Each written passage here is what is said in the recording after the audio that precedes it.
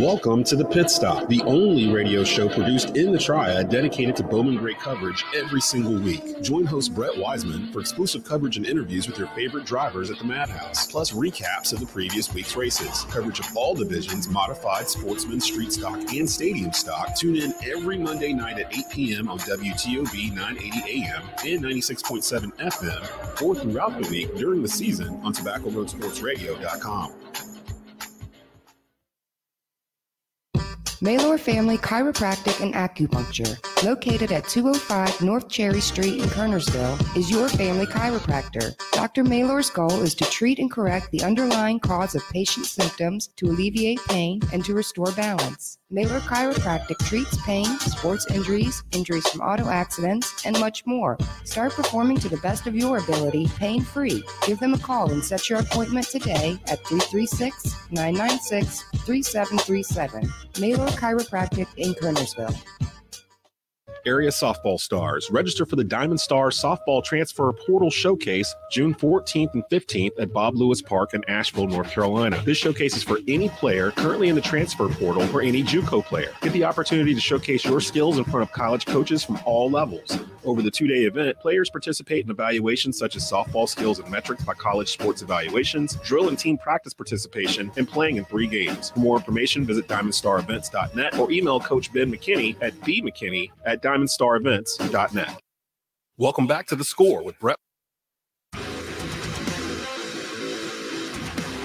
Charlotte out of timeout. Here's Morning, the shot. Game over! Who's going to get off? Here he comes. Here he comes. He's got him this time. It's going to be a drag race. Wow. They touch. Craven got him. Craven got him. By Lundquist. Now Ponagorowski with it. 2-1 in front. Block there. Scramble for it there. They plug away at it. Still it's loose. Poked up by Cobleton. They score! Henry! It's over! The runner at third, nobody out in the first and didn't score. Second and third, one out in the second and didn't score. Smith corks one into right down the line. It may go! Go crazy, folks! Go crazy! It's a home run, and the Cardinals have won the game. Welcome to The Score. Here's your host, Brett Wiseman. Ladies and gentlemen, welcome to another edition of The Score here with Brett Wiseman on Tobacco Road Sports Radio, TobaccoRoadSportsRadio.com. Brett Wiseman joined by Christian Emery, our producer Desmond Johnson. Before we get into the Carolina Hurricanes in the second round, first of all, I'd like to apologize for somewhat jinxing it after we were off last week. Home team did not lose a game in that series, by the way. Favored Carolina because they won Game 7. Second order of business. Not only has Dallas Stars head coach Rick Bowness stepped down, all his assistants have gone with him. So the Stars currently have no coaches, period. ESPN's Kevin Weeks, if you follow hockey Twitter, usually he announces things from the weirdest spots. He announced the Stars head coaching dilemma, I guess you could call it, development, that's the word I'm looking for, from in front of a FedEx truck. That seems oddly fitting for some reason. FedEx has not gotten any royalties on it yet, but that remains to be seen. In case you have missed it, at the trade deadline, Kevin Weeks announced trades from, let's see, behind a goalie mask in the ESPN studio, somewhere in the bowels of Bristol, Connecticut, on a boat, on a bus, from his basement, a bunker, his bed, I'm sure. His bed, yes, his bed, his hotel bed, a submarine. I don't know. He announces things wherever he can. Anyways, the Carolina Hurricanes, Mr. Emery. First, let's recap Game 7 before we get into Game 1 of the second round. That was the largest crowd in PNC Arena history, I might add. I don't remember the exact number, but that was the largest crowd ever at PNC Arena for any event, sporting event or concert. Probably closer to 20,000 counting standing room only. Yeah, I think it was 19,500 something, somewhere around there. And with standing room only, you can very clearly pretty much round up to 20,000. There's at least 500 or 600 just standing on the concourses that just wanted to be a part of that. But take us through what happened in that game and how it kind of parlayed into Game 1 of the second round. Well, I think the thing that really happened in game 7 was the home team won. Like you said, the home team won every game in that series. Carolina was definitely favored. I think they should have closed it out with in 6, but there are some I'm not extraneous circumstances. Yes, yeah, we'll put it that way. With zebra stripes. But... yeah, pretty much. But the Carolina kind of came out. They were, and this will tie into the Rangers series too, kind of sluggish, but you could tell the nerves were there for both teams.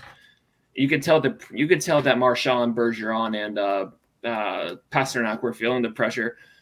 They tried to intimidate Carolina like they did all series long, and eventually, I think it was Teravainen opened the scoring as I was not expecting it, but hey, I'll take the goal. It was more unexpected was Max Domi's performance. Somebody that had little to no playoff experience and comes up with 2 of the biggest goals of the probably in franchise history, really. Yeah, there are some Canes fans, not myself included. There are some Canes fans who owe him an apology, saying things like, "Oh, well, he hasn't scored in blah blah blah blah games." I'm like, it doesn't care. Do you care now because he scored the 2 biggest goals of our season so far? Or, of course, the same thing we said for Antti Raanta, but I'll get to that in a little bit. But yeah, they came out kind of flat. Antti Raanta played pretty well on home ice. Max Domi, I don't know what got into him, but I guess he just wanted to make all of the Canes fans forget about what they were saying. He wanted to shut them up is what he wanted to do. Yeah. He wanted to shut up you and I well know there's portions of this fan base that are, less than uneducated. Yeah. Those are the people that hop in at this time of the year and start having opinions when they haven't watched at all until now. So exactly. And they finally slayed the evil empire, as one of my friends calls them. Ding dong, the witch is dead. The witch is a spoked bee, by the way, in case you're wondering. Yeah. And now they, for people that hate the Boston Bruins, the spoked bee is like a pentagram. Like it's just it's a sign of the Antichrist is what it is. But Des, if you'll pull up the goal from game 1 of the second round, Christian, there's a formula to beating Igor Shesterkin, who is one of the finalists for the Hart Trophy, which is the MVP. Goalies don't get up for that very often, if at all. He should have won the trophy by beating Pittsburgh. That's just my opinion. He pretty much single-handedly won that series for them. But I want you to break this down for us, because there's a formula to beat this guy. And Ian Cole, who only had 2 goals the entire regular season, to a T, performed it on this play. Yeah, and so, Des, you're going to go and start. What you're going to see is you're going to see Smith right there. Cole's coming in. And can you pause it? Can you go back a couple seconds and pause it right before he shoots the puck? Yeah, okay. So right here. Pause it right there. If you saw it, what happened was Ian Cole was on the red line behind the goal. And okay, perfect, actually. Ian Cole was on the red line behind the goal. He comes and goes into that I'll say cluster of Rangers.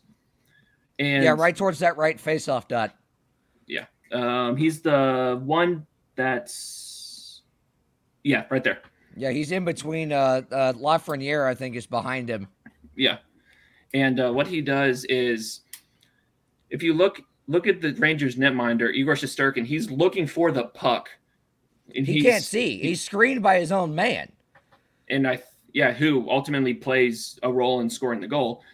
And that's what could you play a little bit more?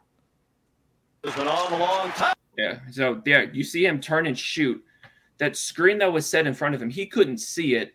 So Ian Cole gets the puck and is able. Ian Cole gets the puck.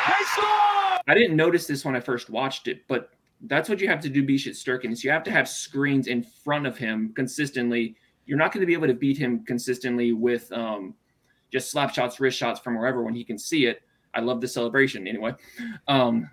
Beautiful. It's just beautiful. You're going to have to set screens in front of him. You're going to have to get down and dirty like they did for their first goal that Aho scored on the rebound. You're not going to be able to beat him with just line drives to the net. You're not going to be able to beat him with wrist shots consistently. You're not going to beat him. You're not going to beat him clean. Exactly. He's too good, has been all year, and he's seeing the puck too well now, especially after, like we said, pretty much single-handedly beating Pittsburgh on his own. Making, I don't know how many saves it was in that Game 7, bringing him back down from 3-1, but it's a reason he's up for the Hart Trophy. It's because he makes pretty much every save under the sun. You throw everything but the kitchen sink at him. But you said it. That's your formula. You've got to get gritty, dirty style goals. And granted, this was not a screen where the Hurricanes player was in front of the net.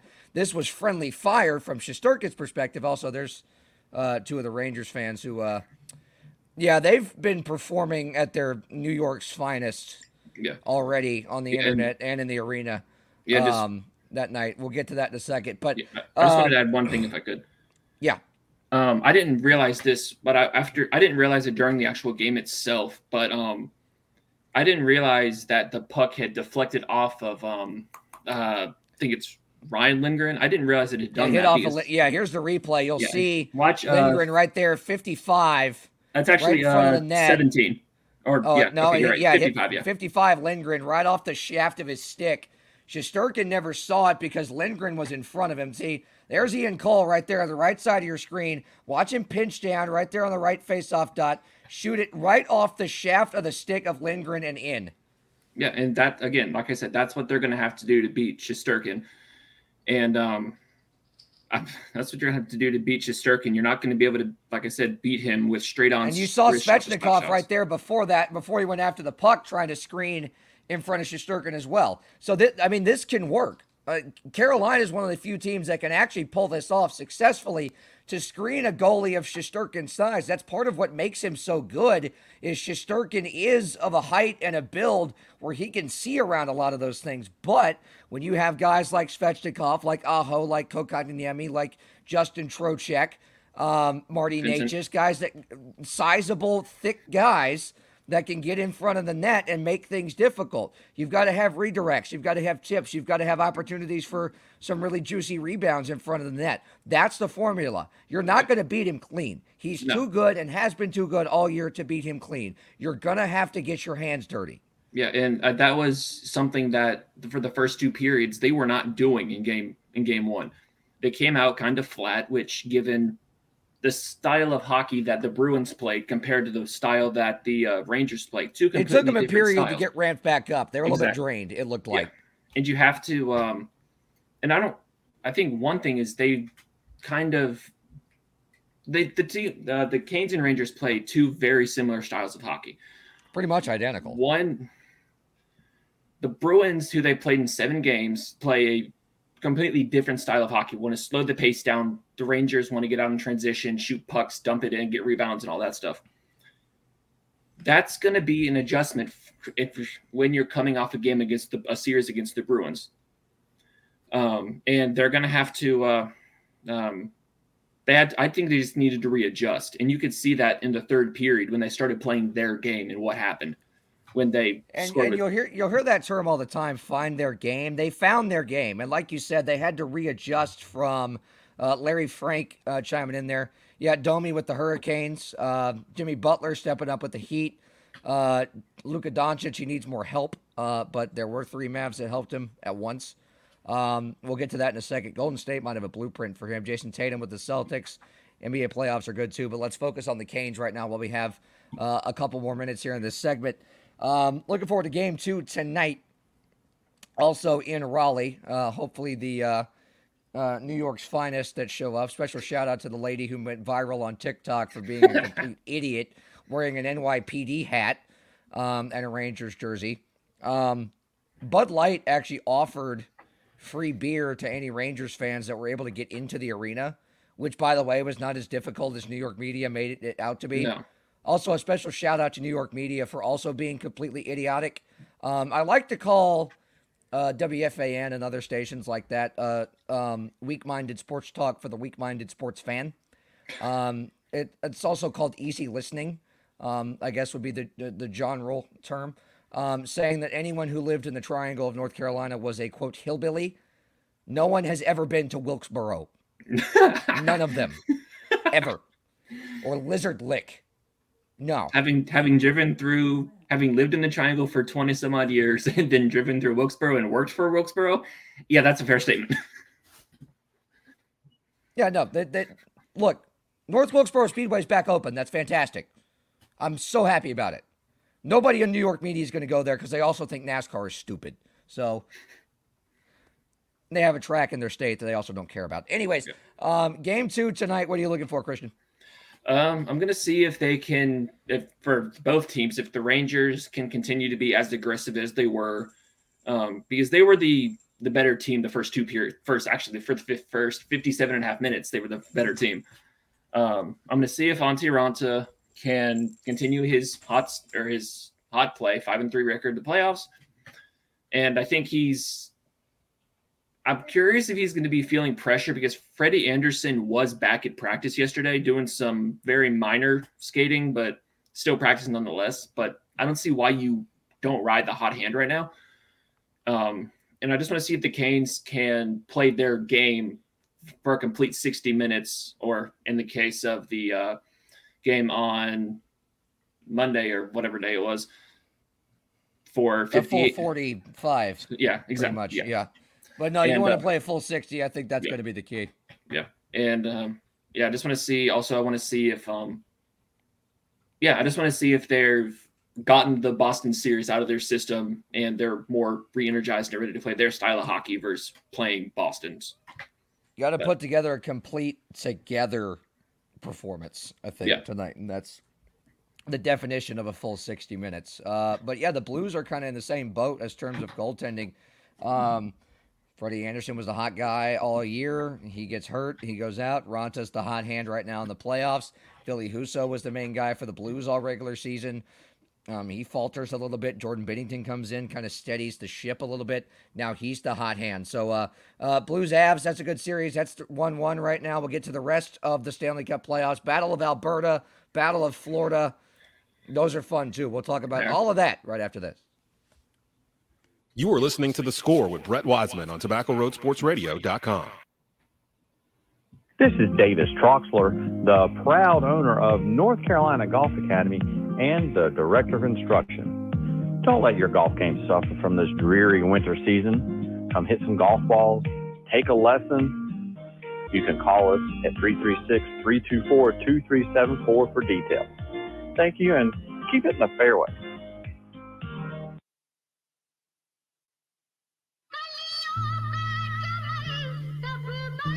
Carolina Cobras. If I take that field, if my game starts to slack, I have no fear. If my brother got my gun. Catch them all season long. That's all we got. On your home for Triad Sports.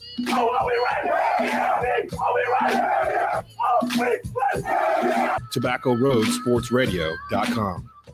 Kim Source Direct is a single source supplier. In business since 2007, they have over 80,000 products for customers just like you. Located in the heart of North Carolina, they supply cleaning products all throughout the Southeast. Whether you're a commercial business, office, or municipal building, looking for wholesale cleaning products, chemicals, cleaning equipment, or service, they've got you covered. Please reach out and start saving money today. Stop by their store open to the public and save. Kim Source Direct, 1207 South Park Drive in Kernersville. Give them a call at 336-515-9990. Order from the website at kimsourcedirect.com. Blue Naples Pizzeria in Kernersville is now hiring. Come work for one of the best Italian restaurants in the Triad. Currently hiring dishwashers, cooks, front cashiers, and more. Great hours, great pay. Give them a call at 336-993-7707 or stop by and inquire at 1519 Union Cross Road in Kernersville. Start working this week. Blue Naples Pizza. We love sports. Joe Louis, the greatest boxer ever lived. Not only do we love sports, but we love to debate sports. He was bad in Captain Clay. He bad in Sugar Ray. He bad in that. Who that? The new boy got Mike Tyson. Look like a bulldog. He bad in him too. He done whipped Mike Tyson there. He whipped all their ass. For the best sports analysis in the Triad. What about Rocky Marciano? In-depth local coverage of your favorite schools and teams. Let me tell you something. One fall, Rocky Marciano was good, but compared to Joe Louis, Rocky Marciano ain't. And of course, the best sports debate in the Triad. Beat Joe Louis's ass. Welcome to Tobacco Road Sports Radio. Joe Louis was 75 years old when he fought. You're welcome. I don't know how old he was, but got it. This is Coach Rez, head coach of your Carolina Cobras arena football team. You're listening to TobaccoRoadSportsRadio.com, your home for Triad Sports. And you know this, man. Welcome back to The Score with Brett Wiseman here on TobaccoRoadSportsRadio.com.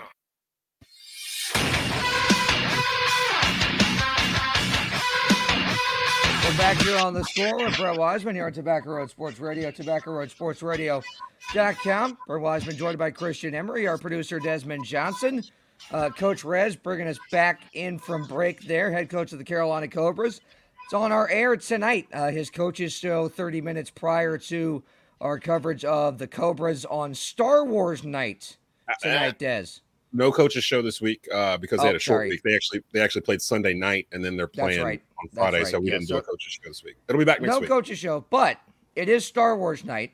So if you can't get to the Greensboro Coliseum, tune in. If you can, please bring a lightsaber and, I don't know, Stormtrooper outfit. I think JP Mundy is dressing up as a Sith Lord. I can't remember what he said. Why is that so fitting for JP? Yeah, so JP Mundy, Ryan so Stone. Fitting for JP.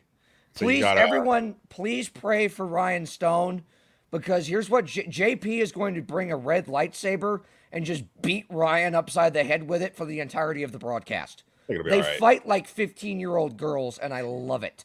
They'll be all right. They'll be pettiness is so real with those two. They're like an old married couple. They're right below B-Dot's VIP section, so they should be pretty well behaved. But that should be a good game. First time San Antonio's ever been to the Greensboro Coliseum. The Gunslingers, the Carolina Cobras, are the only undefeated team in the National Arena League at 4-0. Coach Rez really got these boys playing really well.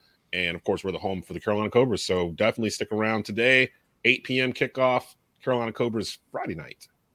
So yeah, it's a little bit later than normal. Normally this Saturday night kickoffs are at 7, but this one at 8 again. So if you can't get out to the Coliseum, tune in or bring your AirPods and tune in the arena.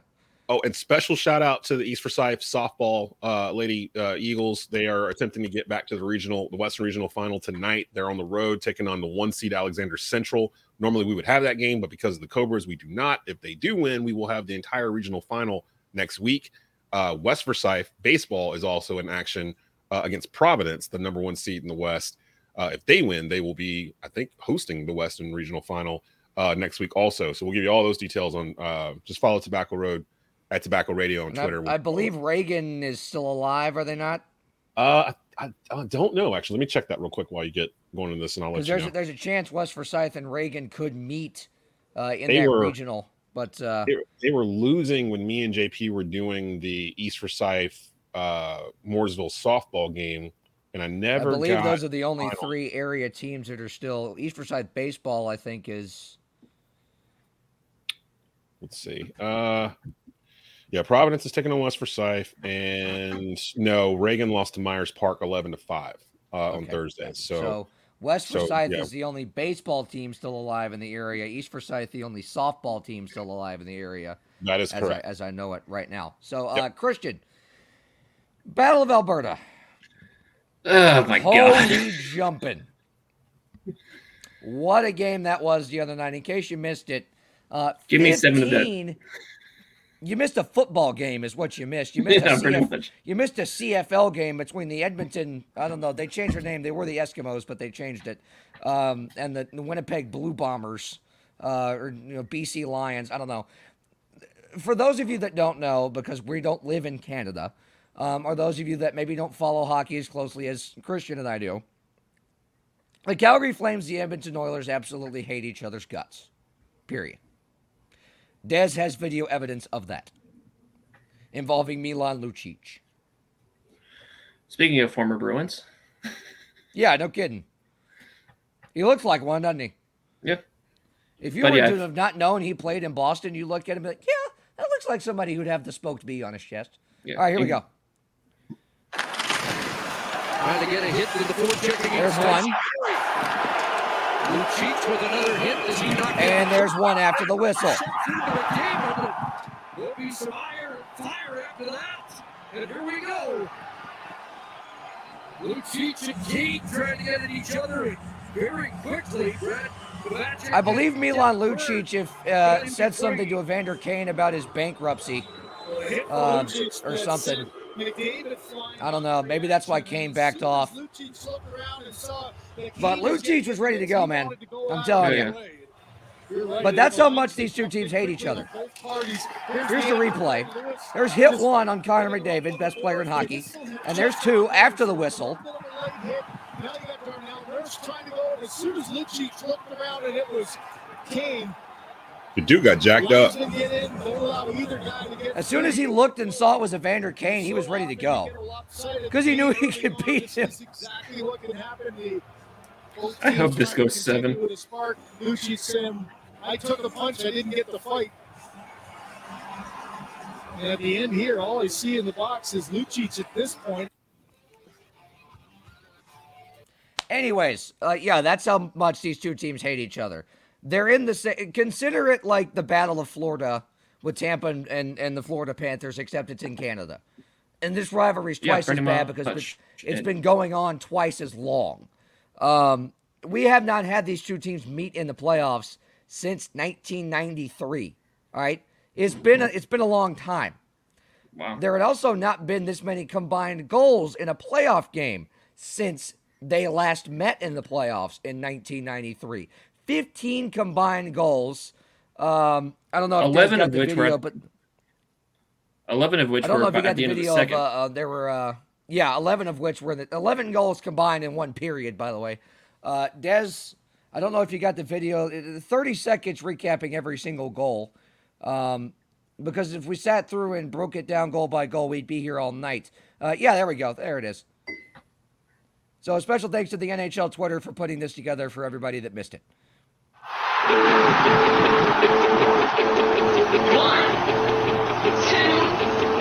1.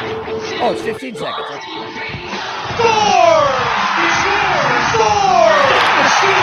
Score! Blake Coleman scores! They score! They score! Another quick tricycle score! Game is high!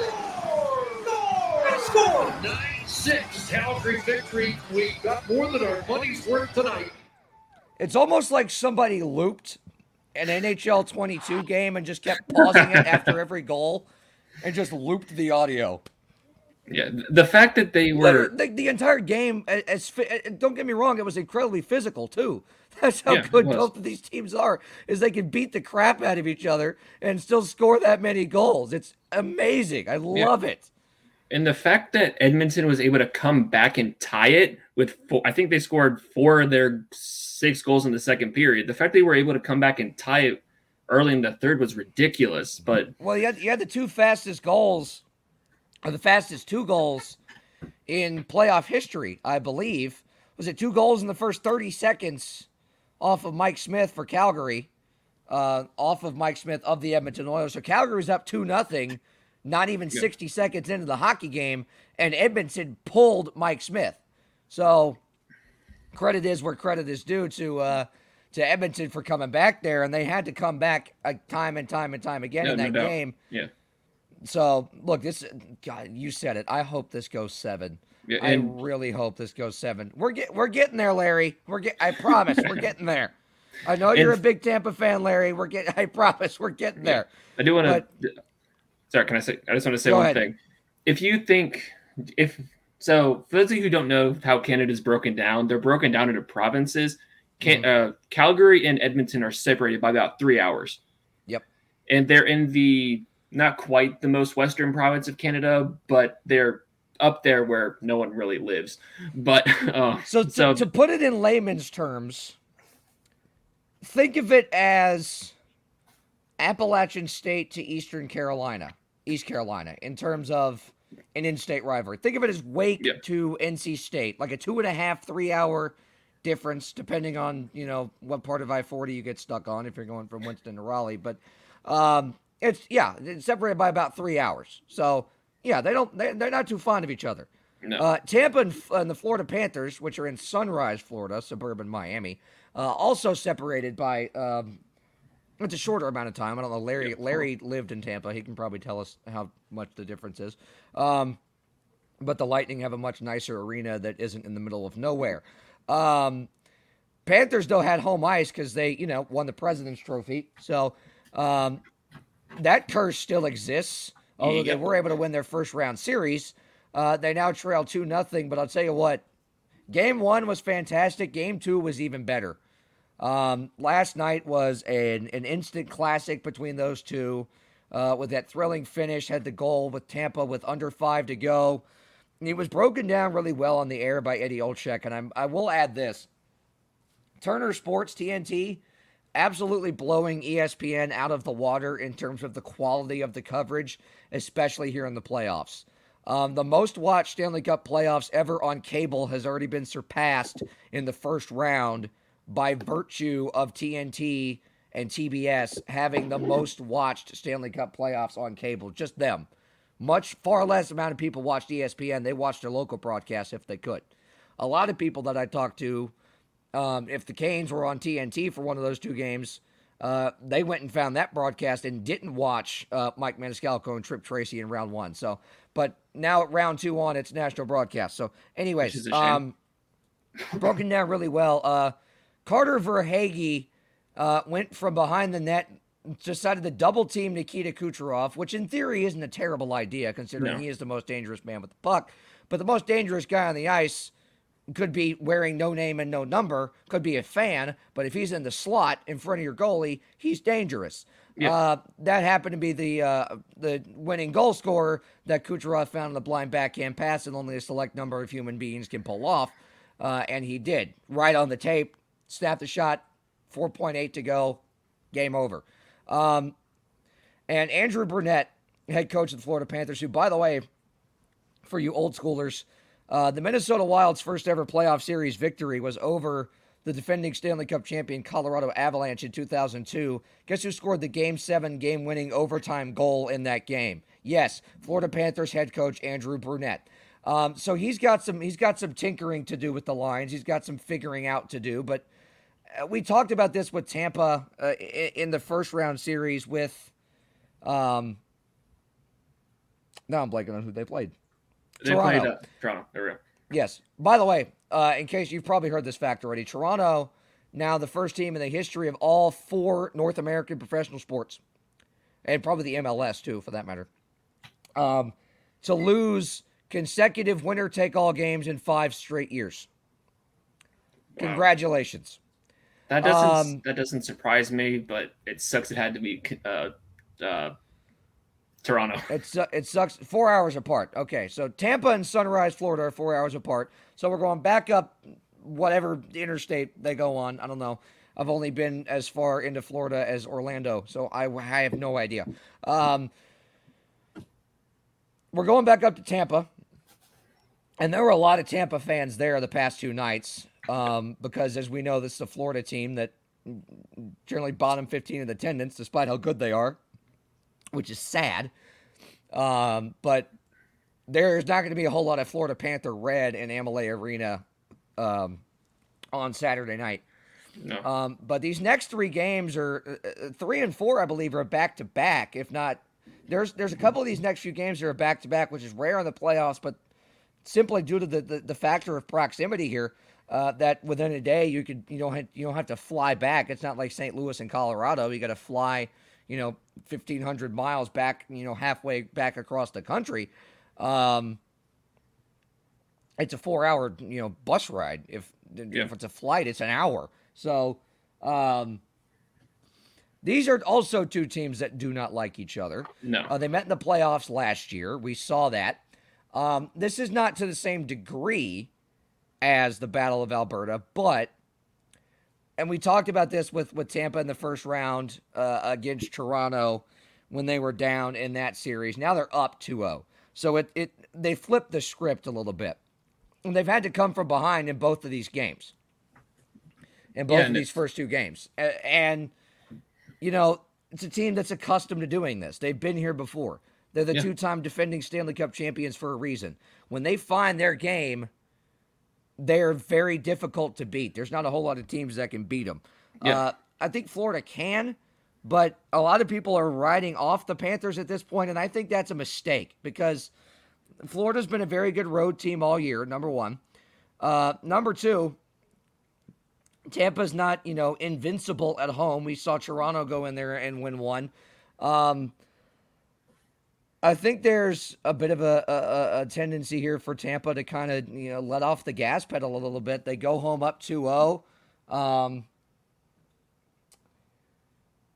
Maybe get a little complacent. Maybe come out a little bit flat. Florida's going to play desperate. I think Florida can win. I think Florida can take this back to FLA Live Arena in Sunrise, Florida, tied 2-2. If not, it'll be 3-1. I think they at least get one on the road and they could take it back. But Tampa Bay is the better team right now. They haven't been all year in this series. Tampa Bay is by far the better team because they're doing a great job of neutralizing Florida's top scorers, Huberdeau, Barkov. They're preventing Florida's D-core from getting involved, which is one thing that Florida does really, really well. Guys like Carter Verhaeghe are very offensive-minded defensemen. Tampa's doing a very good job tightening up through the neutral zone, not allowing clean breakouts. They're not allowing Florida to get to their game, and they're not allowing Florida to prevent them from getting to their own game. So, go ahead. Sorry, you just lagged a little bit. The one thing I just checked it. Tampa's scored 6 goals, and this is kind of deja vu as a Canes fan from the last series where they played Tampa. Anyway, Tampa has scored 6 goals. 4 of the goals have been on the power play. Or sorry, 3 or 4 of their 6 goals has been on the power play, and that's something that the Tampa Florida Panthers have not scored a power play goal since, I don't know, November.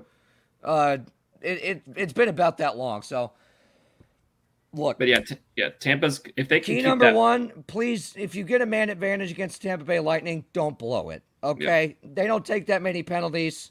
You have Jonathan Huberdeau and Alexander Barkov, for goodness sakes. Just shoot the puck, okay? Find a way. Yeah, I know it's Vasilevsky back there, but Vazzy versus Bob, great goaltending matchup. It's going to be great all series long. I hope that one goes 7-2. Blues, Avs. Avs were thought to be the better team. Blues got to their game. I think all 3 of these other series have the potential to go 7. Yeah, and that would be fantastic. I mean, I don't want the Canes to play too many games, but, I mean, hockey's hockey, and the playoffs are something else. I'll put it that way. Playoff hockey. Give me as much playoff hockey as possible. I don't care if the Blues lose in 7 games. If it goes 7, it goes 7. I just want to see as much playoff hockey as I can. All right, let's get in the break here. Michael Davis, our resident Miami Heat fan, and Christian Emery, our resident Boston Celtics fan, will discuss the Eastern Conference Finals. And does Golden State have a blueprint to stop Luka Doncic? We'll talk about it. You are listening to The Score with Brett Wiseman on TobaccoRoadSportsRadio.com. Maylor Family Chiropractic and Acupuncture, located at 205 North Cherry Street in Kernersville, is your family chiropractor. Dr. Maylor's goal is to treat and correct the underlying cause of patient symptoms, to alleviate pain, and to restore balance. Maylor Chiropractic treats pain, sports injuries, injuries from auto accidents, and much more. Start performing to the best of your ability, pain-free. Give them a call and set your appointment today at 336-996-3737. Maylor Chiropractic in Kernersville. Beamer Tire and Auto Repair, now with 3 locations across the Triad in High Point, Greensboro, and our new location in Kernersville. Beamer Tire and Auto offers full-service auto repair, all tire brands, free alignment checks, oil changes, and more. In Kernersville, check out the no appointment needed Quick Lube shop. Check out their thousands of 5-star ratings via Google and Yelp. They care because they know that you can go anywhere. So try a shop with a beating heart, not a bottom line. Beamer Tire and Auto Repair. Visit us on Facebook or at beamertire.com. Blue Naples Pizzeria in Kernersville is now hiring. Come work for one of the best Italian restaurants in the Triad. Currently hiring dishwashers, cooks, front cashiers, and more. Great hours, great pay. Give them a call at 336-993-7707 or stop by and inquire at 1519 Union Cross Road in Kernersville. Start working this week. Blue Naples Pizza. Franchise players. Welcome back. Sports Channel 8's Ben Swain. How you doing, man? I love that you guys are doing what you're doing. I love that we're doing what we're doing because the local sports fan is really underserved in sports radio here in North Carolina. Being able to, Monday morning after the New Carolina game, being able to listen to local guys talk about the local game. Franchise Players, every Friday afternoon at 5 p.m. on TobaccoRoadSportsRadio.com and at 6 p.m. on WCOG 1320 AM and WTOB 988. Welcome to The Pit Stop, the only radio show produced in the Triad dedicated to Bowman Gray coverage every single week. Join host Brett Wiseman for exclusive coverage and interviews with your favorite drivers at the Madhouse, plus recaps of the previous week's races, coverage of all divisions, modified, sportsman, street stock, and stadium stock. Tune in every Monday night at 8 p.m. on WTOB 980 AM and 96.7 FM, or throughout the week during the season on TobaccoRoadSportsRadio.com. Welcome back to The Score with Brett Wiseman here on TobaccoRoadSportsRadio.com.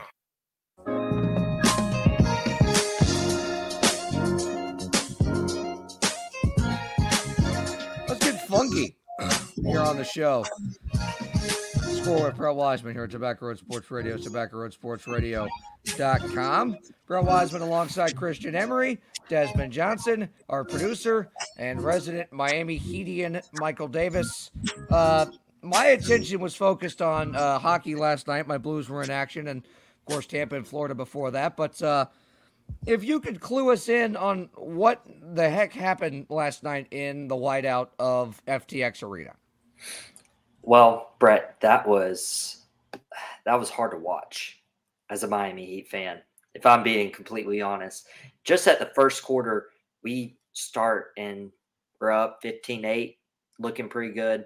And then all of a sudden, every Celtics player was just draining threes. And by the end of the first quarter, like, we're down double digits. And then they just keep piling on in the second quarter. And I'm like, if we can just get it underneath double digits into about 8 or 9 at halftime, cool. And then a few minutes later, I was like, if only we can get to under 20, we'll be okay. And it was hard. It was a thunderstorm in Miami. And it was because the Celtics were just raining in threes. It was bad. Yeah, you said it, and I think this is going to be a key element to this series going forward is three-point shooting. We know how good both of these teams are in that category, but it could be the difference in a lot of these games going down the stretch when you look at the shooters that both teams have, especially you, Michael, with Duncan Robinson, Tyler Hero, guys like that. But and there's the stats from the other night. I mean, thanks, Des. Yeah, look at the differential there in 3-pointers. Thanks, Des. Miami was at 20. Yeah, Miami 29.4, Boston 50 plus 50 from the field. How did they shoot? I noticed that watching the Golden State Dallas game Wednesday night, where Dallas shot like 53 pointers and hit like 17 of them or something weird. How many did they shoot? Miami shot, they were 10 for 34 from three. Yeah, or Boston 20 for 40 from three. Which half of those Boston 3-pointers came in the first quarter. It was they were like 9 of 11. I mean, look at 35 in the first quarter, 36 in the second, 36 in the third. A little off the gas in the fourth, but that's because they could. This was the first Miami home loss this playoffs. Well, just glancing at because I didn't see the full game. I went in and out. Once I saw it was kind of a blowout, I just never went back into it. But just looking at the stats, Boston, I mean, they were 21 for 23 from the free throw line. They were shooting 91% from the free throw line. Rebounds about even. Really, it's just the free throw line and the 3-point line. Those are the two big differences. And I think that could be par for the course for the whole series here, Michael. These are also two teams that have a lot of guys that like to play physical and get down and get dirty, and they'll get their share of free throws. And you look at the attempts there, 22 and 23 attempts for both sides. But, you know, the attempts from the line and from 3-point range are pretty much even. Miami only shot 6 less 3-pointers than Boston did, but Boston made far more of the shots and was better at the free throw line. So at this point, you know, and it could be the difference for those two aspects as to who can do the better job of knocking down their shots when they're available. Here, you know what? Here's my thing, and I'm sure you're going to probably get into Golden State and Dallas here in a bit too. But maybe I'm just too old school. But I'm sitting there looking at the shot selection for both the East and the Western Conference playoffs, and it's driving me nuts. So just in this game, the Celtics and the Heat, there was 170 shots taken between both teams, right? Right. Out of that 170, 74 of them were 3-point attempts. Like, does that seem normal? Does that seem right? Does that seem like a formula that you can build on? It feels like it seems like regular season basketball. I mean, and that might be where playoff basketball is heading at this point. But it doesn't seem like the kind of game you want to play in the playoffs. Am I wrong? Well, I mean, honestly, in the NBA playoffs, size is what really starts to come into play. Yeah, that's my point. Size, and like I said, both these teams have size too, so they're going to get their fair share of free throws. Grant Williams, Jason Tatum, Bam Adebayo. They've got big guys that can get to the free throw line, but they're on a pretty regular basis. They're not playing. They're not going to them. Yeah, and that way they'll never get to the line because they're not playing through the big guys. The big guys have been relegated to basically mop-up duty in the paint, protect the rim if somebody decides to drive, but most of them are mainly, and shot blockers, rebounders. I mean, people are complaining about DeAndre Ayton's performance the other night, but just looking at these stats, like he's been reduced to this rebounding, blocking defensive guy that might give you 15 points if, on putbacks or whatever, but you're not running anything for the bigs. And it's funny because a lot of these teams, they're trying to duplicate what Golden State was doing. But Golden State shoots mid-range jumpers. Like, they're not just threes. They take the best shot, not the shot with the most points. There's a difference in what they're doing. But all these other teams are trying to just jack threes. And for me, it's hard to watch. Golden State takes the shot with the highest percentage. Whether that's down low, whether it's mid-range, whether it's a wide-open three. They only take the smart highest percent. Again, no matter who shoots it. Exactly. And they've got 4 people on the court that can create their shot at any given time. No matter if it's the def lineup or if they've gone big with Kuminga in there or whatever it might be. It could come from, hell, the other night, Wiggins had a hot first half. Steph and Clay were off. And then, eventually they got on in the second half like they were going to. But I don't know. I'm just sitting there watching the game, and I'm just like watching Dallas jack 3 after 3 after 3. And you can just tell they don't have their legs underneath them. And I'm like, why are they playing like this? And to Brett's point, they play like this in the regular season. They don't know any. They don't know any different. Exactly. State. But Golden State doesn't play that way. That's the thing that bothers me the most is the perception of Golden State is that they jack a bunch of threes. They hit a lot of threes because they're really good at it. Because they find open threes. They don't just stand there and jack them. They don't, like these other teams are just going around the perimeter, passing the ball until you swing it to the guy that's open. Golden State's offense is kind of like a mix of the triangle, even though the triangle is pretty much illegal now with the way defense is. You basically you've got at least 2 guys always running around. It's usually Steph and Clay. There's portions of it that I'm seeing. Yeah, there's portions of the triangle because of course Steve Kerr played for Phil Jackson with those 90s Bulls. But there's also a little bit of Greg Popovich San Antonio in there in terms of ball movement, player movement. No one stands still. Everyone is either moving or setting a screen. The ball is never in one spot. No player is ever in one specific spot for more than 2 or 3 seconds to stand and set and shoot. Everything and everyone is moving. You rarely see ISO with Golden State. And that's what kind of bogged them down when they had Durant, because they had to kind of revert to ISO and let Durant do his thing and cook. But when it's like the def lineups out there with Poole, Curry, Draymond, Thompson, and Wiggins, any of those guys can get off their shot. And the first 3 guys that you mentioned are not only great at creating their own shot, even when those depth guys are out there, those 3, even Draymond Green, tremendous at creating shots for other guys. Yeah. That's why they pay him $25 million a year. Like that's his value. And now they're finally healthy. People kind of forgot the monster that Golden State was before all these injuries started happening and Durant left.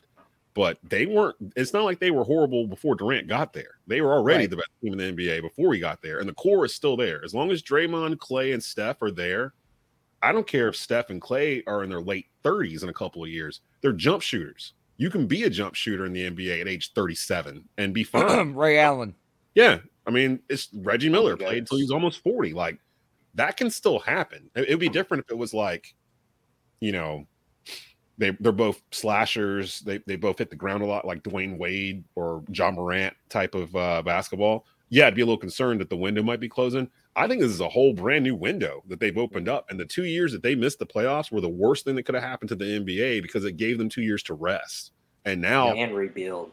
Yep. They are surrounded by young, hungry dudes. Just think, we haven't barely seen any of James Wiseman yet. He hasn't played all year. He hasn't played all year as far as I'm aware. So no, he's the number one pick last year. They don't need him.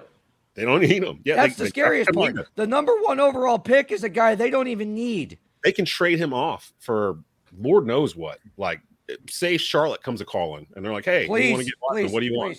You know, and they trade Wiseman to Charlotte for.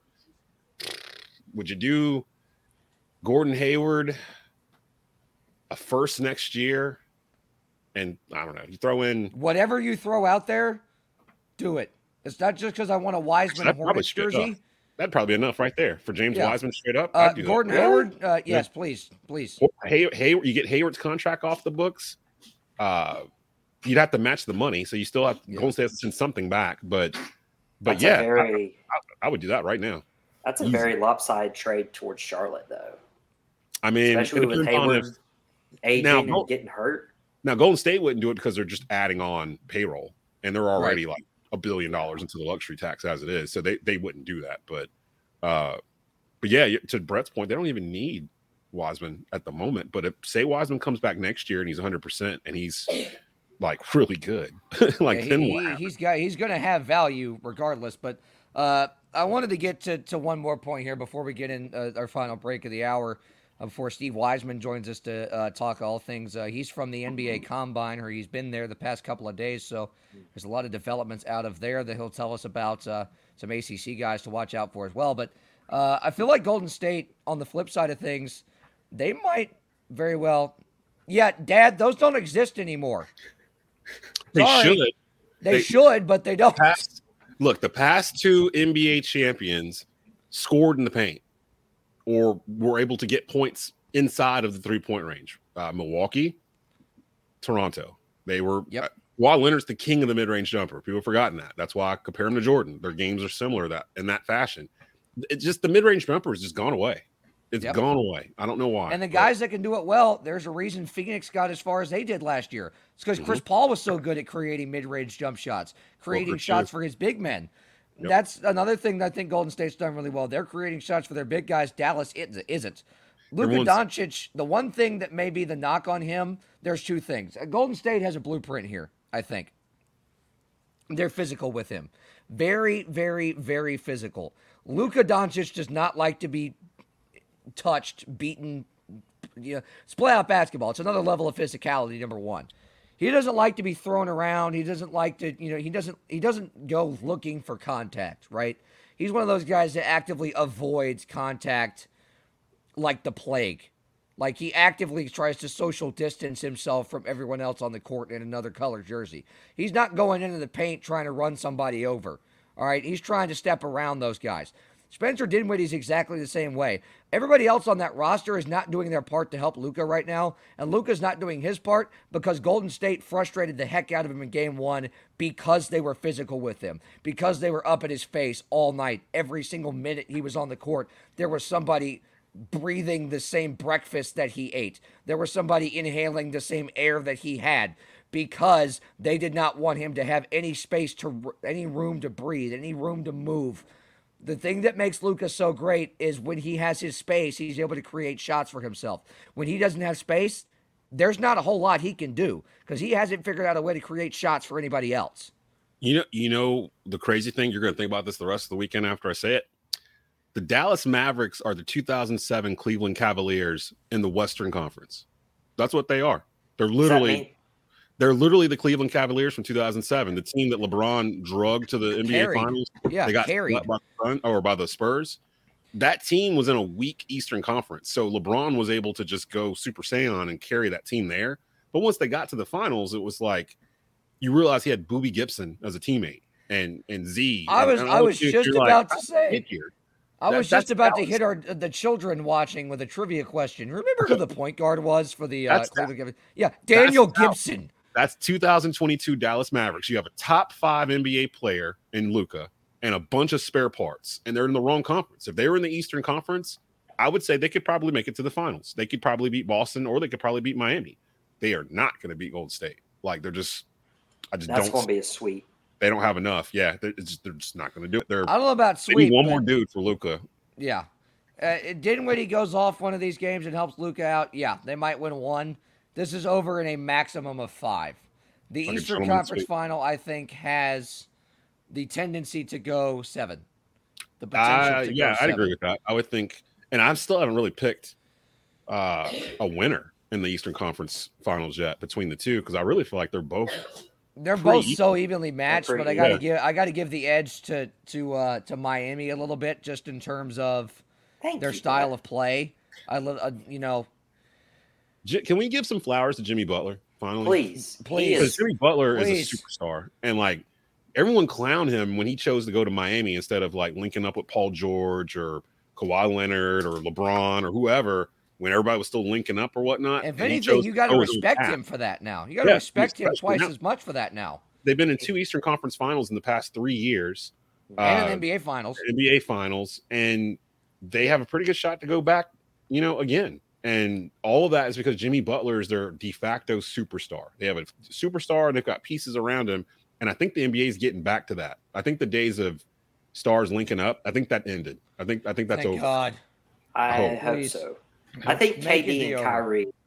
I think that's the last one. I think if anything, if you look how much that's backfired, that pretty much killed the entire narrative and debunked that idea from anybody else, right? Again, the last 2 teams that won the NBA championship weren't built that way.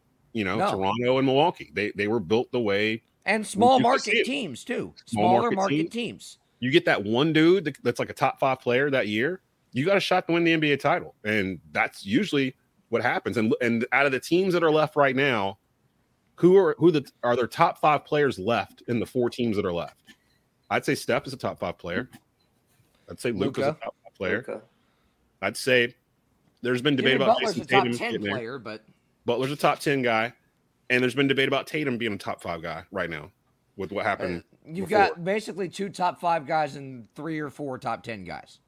And I kind of feel like the winner is going to be from the West regardless, so that kind of makes sense. Yeah. So I agree. I think whoever wins the Western Conference Final should be Golden State.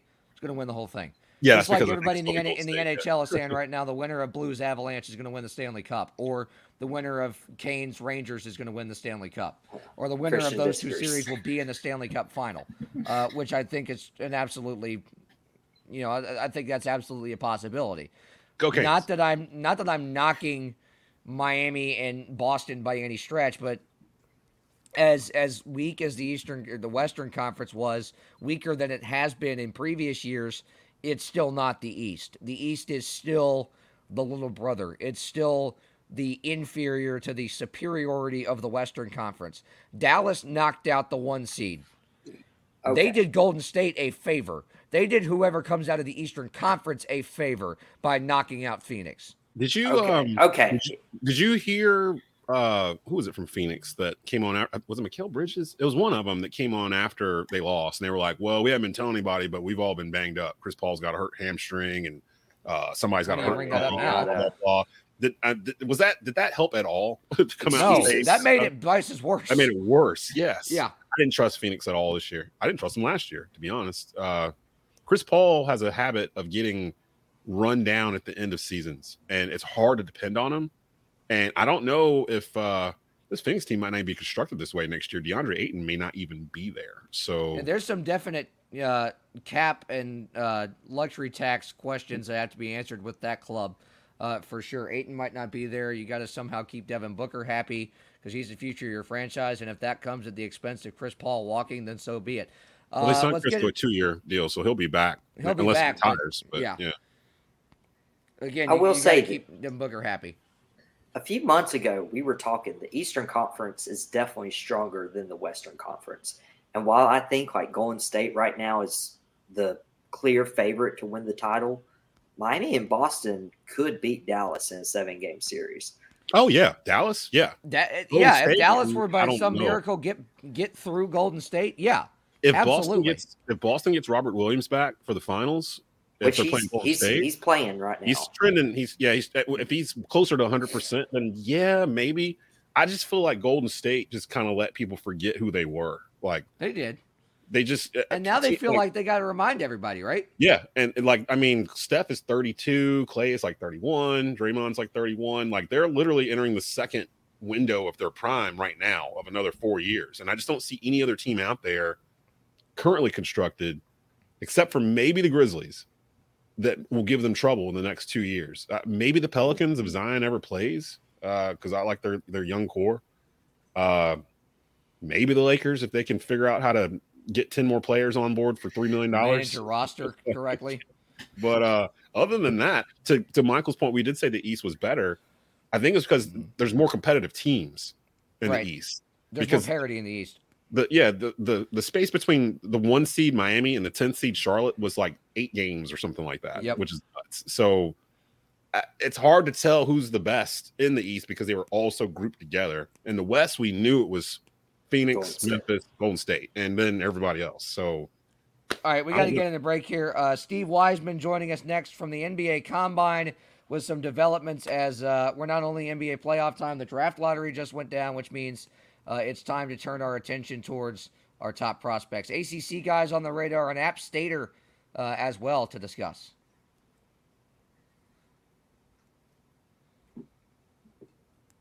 You are listening to The Score with Brett Wiseman on TobaccoRoadSportsRadio.com. Ideacom NC, a trusted telecommunications company with 60 years of experience in unified communications. Ideacom is about more than just phone systems. They provide a full range of communication solutions. Whether your business is big or small, from churches to schools to fire departments, depend on the best in cabling, phone systems, IT support, and more from Ideacom of Central North Carolina. Top-rated customer service that cares about your business needs. Check out all the host of solutions at IdeacomNC.com or call it 336-854-4455. Ideacom NC. Looking to tailgate this summer? Stop by One Stop on the Way. One Stop number 6, located just 1 mile west of East Forsyth at 2748 West Mountain Street in Kernersville. One Stop serves fresh fried chicken and our famous caters 7 days a week from 6 a.m. to 10 p.m. Feeding a crowd? Get 16 pieces of chicken and sides for just $27.99. Craving wings? Come try our new spicy breaded wings. Get a 5-wing meal with 6 taters and a roll for just $7.39. Now in regular hot ranch or spicy. One Stop number 6, 2748 West Mountain Street in Kernersville. Welcome to The Pit Stop, the only radio show produced in the Triad dedicated to Bowman Gray coverage every single week. Join host Brett Wiseman for exclusive coverage and interviews with your favorite drivers at the Madhouse, plus recaps of the previous week's races, coverage of all divisions, modified, sportsman, street stock, and stadium stock. Tune in every Monday night at 8 p.m. on WTOB 980 AM and 96.7 FM, or throughout the week during the season on TobaccoRoadSportsRadio.com.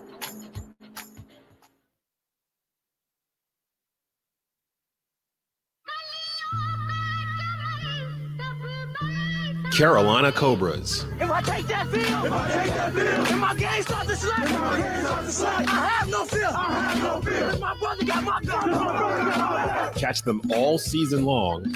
That's all we got. That's all we got. On your home for Triad Sports. Oh, are we right? Are we right? Oh, we TobaccoRoadSportsRadio.com. Welcome back to The Score with Brett Wiseman here on TobaccoRoadSportsRadio.com.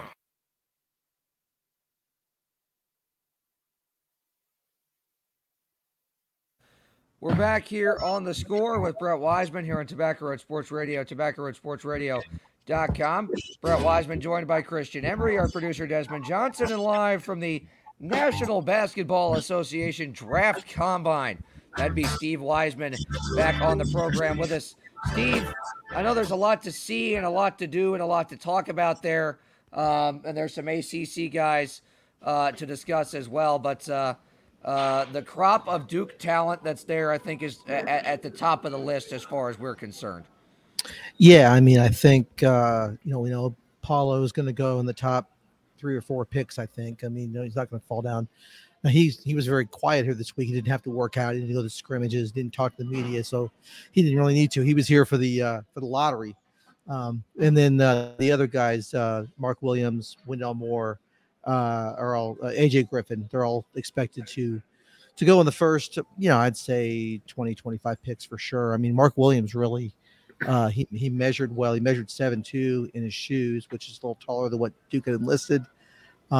His body fat was like 5.4%, like something really low for a guy of his size. Low. So, For the guy that big, yeah, exactly. He's in tremendous shape. So I think he really helped himself being here. Now, again, he didn't scrimmage or go through any drills, but yeah, it's been a good week overall for the Duke guys.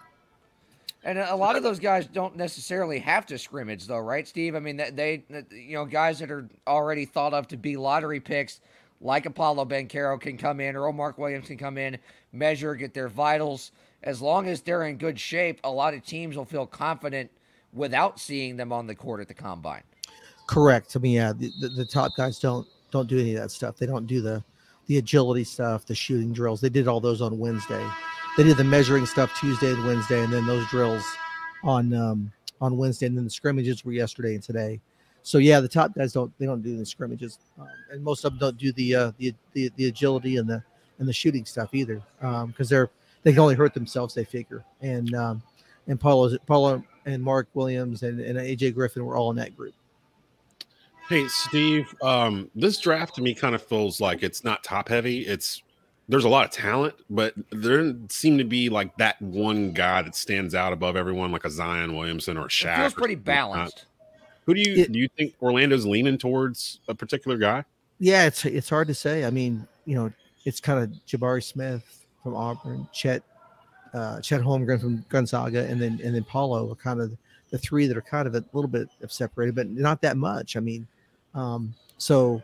Orlando needs something to build around, right? I mean, they're a mess right now. They need something marketable, and I think a guy like Chet Holmgren, who it's going to take some time for him to see how his game will play at the NBA level. He's not going to come in and be, an all-star the first year. Again, you talk about the superstars that come in the league as the number 1 overall pick. I don't think he's one of them, but he's got the potential with his game to be that in the long run. So maybe a team like Orlando would take him and say, this is our future. He's here. Get on board right now. And they don't need him to come in and be part of a championship team or anything like that. Yeah, I mean, you're totally right. And, that's what you look at with a lot of teams at this point in the draft, but especially Orlando, who's nowhere close in their stage of their rebuild to where they're going to need guys that are going to come in and be immediate franchise pieces. They're okay with picking somebody high up that might be, by some standards, a project. And I think if they reach for Chet Holmgren, that's going to be a project to get him beefed up to be able to play down low in the post in the NBA, because he is way too skinny right now to be playing down there in the NBA. Right. And like Paulo, his game is more, he could come in and make an impact right now. He's not going to be an all-star, but he can come in and, he can shoot from the outside. So, I don't know if that's what they want to build around. If they want to get somebody who's got, maybe Chet may have a higher ceiling, right? Than maybe Paulo does if you stick time with him down the road. So, there's going to be a lot of intrigue this year with that number 1 pick. And then what happens after that? If I'm Orlando, I probably don't pick Paulo just because there was pockets during the year where he should have been more aggressive and he wasn't. And to me, that's kind of wired into the player. Like, they're not going to magically become aggressive as they get older. Either you're that way or you're not. And if I'm picking number 1 overall, I'm looking for like a franchise changer. Like, I need somebody that's going to sell tickets. And that could be a Chet Holmgren.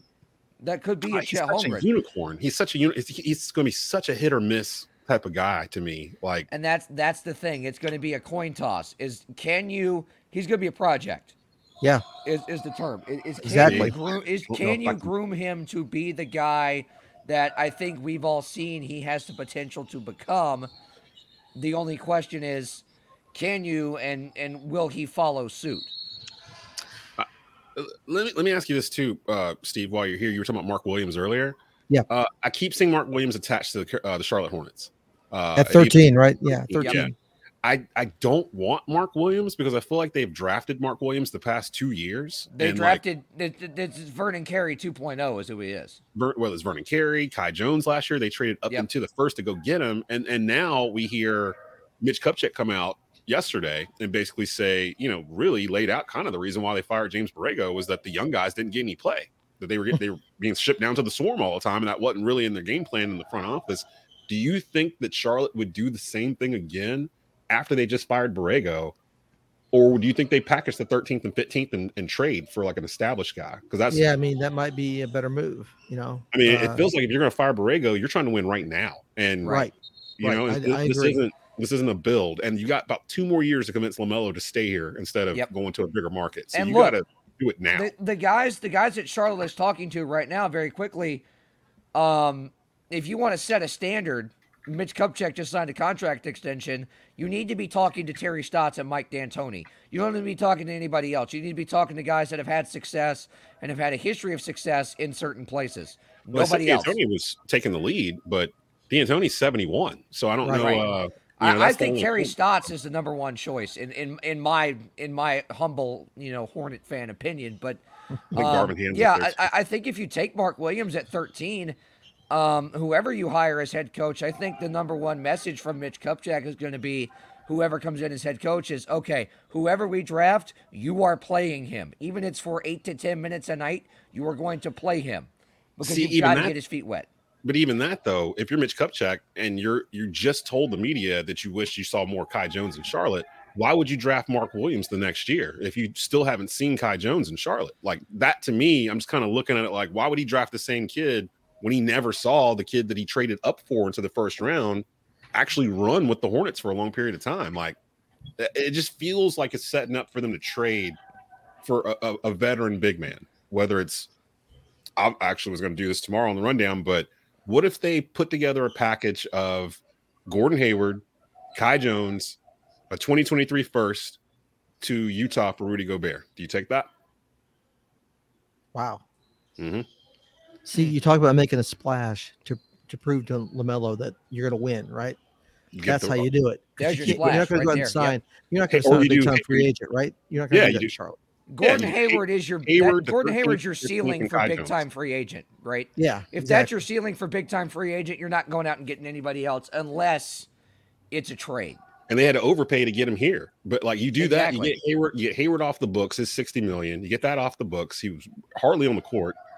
The 2 13th and 15th picks that they have, you're packaging that to get a former defensive player of the year. The main weakness of the Hornets was what?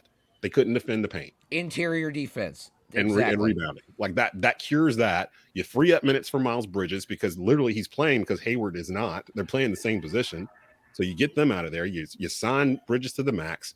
So now you got a core with Melo, Bridges, Gobert, Rozier, and then Book Knight, Jones. That's a top 4 team in this Eastern Conference. And we saw what we saw out of Kai Jones and James Bouknight last year when they were up from the Swarm was exceptional play. JT Thor too. JT Thor played great when he was up. So they just didn't get enough minutes. And look, I look back to Dwayne Bacon for the same reasons. Dwayne Bacon could have been twice as good a player as he was in Charlotte than he ended up being, but his best numbers were in Greensboro because that's where he was half the time. Malik Monk didn't get playing time because James Borrego and he beefed over how much playing time he was getting. Well, Monk wasn't playing a lot of defense either, so that kind of... Well, yeah, then there's that. They upgraded with Rozier with that spot. But look, you said the interior defense thing. I think that's why you look at a guy like Mark Williams. Right. It's twofold. You look at somebody that with that size and that build, and he had the numbers to back it up last year, that can defend the paint as well as he can and was one of the leading rebounders in the country. So... That fits your biggest hole, your biggest need. But by the same token, you could package that 13th and 15th pick and go get a Rudy Gobert. Or, counterpoint, you trade back and get now looked at late first rounder Jake LaRavia. I don't think I'd do that. Just a thought. It's not going to happen. But Jake LaRavia has entered the top 30 picks, Steve. He's had a good week here. He really did. He shot well on Wednesday. He didn't do the scrimmages because he did so well, with Wednesday with his testing and everything. I mean, he's an older guy, right? So there's not as much, buzz about an older guy. But he has done really well to move up into the bottom end of the first round. What did you think about Brady Manick from what you saw from him, Steve? Because I'm hoping that maybe Charlotte grabs him in the second round. I know he only stayed the first couple of days, but right. There was a clip going around, I think on NBA Twitter, of him blocking a guy or something. How did he look? He blocked Jalen Wilson from Kansas. It was, little putback, little pushback. Yeah. All of a sudden, like he started doing it the last month of the year, and all of a sudden he started swatting everybody. Like, where was January? Yeah, as soon as he did it, we were all in the stands like, oh, we know what that was about. But it was good. It was good. But no, he did well. I thought he might be one of the guys that would be invited from the G League. They call it the G League Elite Camp to get to stick around to the full combine, but he wasn't. But I think he shot pretty well in the first game, the first scrimmage they had on Monday. He did what he does. He hit 3 or 4 3-pointers and scored 17 or 18 points, whatever it was. But when he talked to us that day, he said, I'm kind of what I am. People know what I am. He's a pick and pop. He can pass off the pick and roll, that kind of thing. So he could do some things. He can set screens. There's a place for him in the league. I mean, he may have to go through the G League a little bit and work up to it, but I think he'll find a role in the NBA. There's quite a few teams that could use a Brady Manick. That's for I think Charlotte would be the perfect destination for Brady coming off the bench. That pick and pop 3-point shooter who's 6'10", 6'9", or whatever, so he can defend a little bit. He can. I think he could be the guy. He could be the guy that they thought Frank Kaminsky was going to be. Yes, absolutely. He could, and he wouldn't have to start or anything like that. But no, bringing a kid shooting 40-something% from 3 in today's NBA that's 6'9", 6'10". Yeah, I mean, I'll throw a second round pick on him. It feels like a Mitch Kupchak pick. Unlike Frank Kaminsky, right? You're not using Cup wouldn't hear you. You're not using the top 15 pick on the guy. No. Let's take number 13. Let's take Brady number 13. I've seen that online this week. Well, you think they'll take him at number 13? I'm like, no, I do not.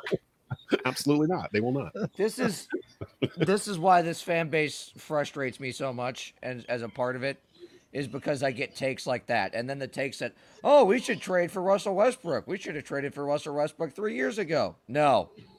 I was one of the ones who wanted Westbrook 3 years ago, though, before, like at the beginning of the big contract, before he started breaking down, he was winning MVPs, and we didn't have LaMelo.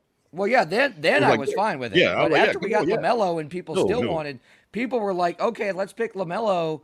Okay, we picked LaMelo. Now let's flip him for Westbrook. What? That's what the Lakers would want. That's not what please everybody else would want. The Lakers would run to the phone for that. But we got an NC Stater that's on a high rise here. Terquavion Smith from the Wolfpack. He is rising quickly up the board. Steve, what have you seen from him this week? Yeah, he again one of the 3-point shooting drills. Like he made 17 or 72% of his. He was the top shooter in that drill. 38.5% max vertical. 38.5-inch max vertical. Wow. Did really well in the pro lane agility thing, the 3/4 court sprint, all those things. He really showed out. And he just talked to us a little bit ago here, and he said he hasn't got enough yet to know he's not coming back to NC State. But I think that's probably, he said he hasn't got the guarantee yet, but I think he's got his pro day in LA on May 25th, which I think he'll probably get it there. I think he's probably done enough here that he won't. I don't see him coming back to NC State with what he's done here. Do you know why? What's going on at NC State with this exodus of players? It feels like Kevin Keatts can't keep a soul there. Do you have any clue like why these guys just dip after like a year or so? And some of them, they have no business leaving. They have no business going to the NBA, and they know it. And they're like, just want to announce I'm leaving. I don't care. And someplace else. Yeah, I'm out. And like, there's been no word from Kevin Keatts or anyone else as to why this keeps happening. Why do these kids keep leaving NC State? Yeah, I don't know. They're looking for grass is greener kind of thing. I mean, when you look at what they did, like they were so bad. They're such a bad team this year. So bad. That's what I was about to say. He was one of the highest at the combine. I'm like, why was NC State so bad? If he was, that's what everybody was asking me. Like, because he didn't. I don't think he wanted to jump 38.5 feet in the air and then NC State. Yeah. He didn't want to jump out of the gym. One more thing, Steve, while we got you. I know you got some other obligations there since you're one of the only local guys that's there at the NBA Combine.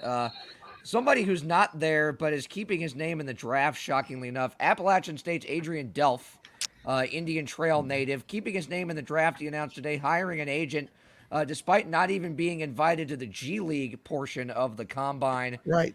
I don't even think he has a shot to get picked, but somebody sees something, obviously. It's him. Or else he'd be coming back to Boone. Yeah, his agent must know somebody that said, we'll put you on a G League roster. Come on out. We'll get you on, the Canton Charge or somebody like that. Well, right? look, Christian and I know that he's, if anything, he might be, Canton Charge or Fort Wayne Mad Ants material. When he shot, what did he shoot from 3-point range this year, Chris? Like 25%, something like that. Gosh. Yeah, he was App State's leading scorer. Justin Forrest was like 1B, but both of them shot 15 threes a game and only made about 4 of them. That's and if you just decided to leave App State, you could probably make a whole lot of money in the G League. The G League, the average typical salary is $37,000 a year. So he probably could have made more. You are not going to make. Okay, yes, minor league baseball players make less than that, but you're not going to make a headway as a member of the Maine Red Claws. Okay, I'm sorry. No. Well, what is the Santa Cruz Warriors? The Toronto 87ers? 905s. 905s. Oh yes, yeah.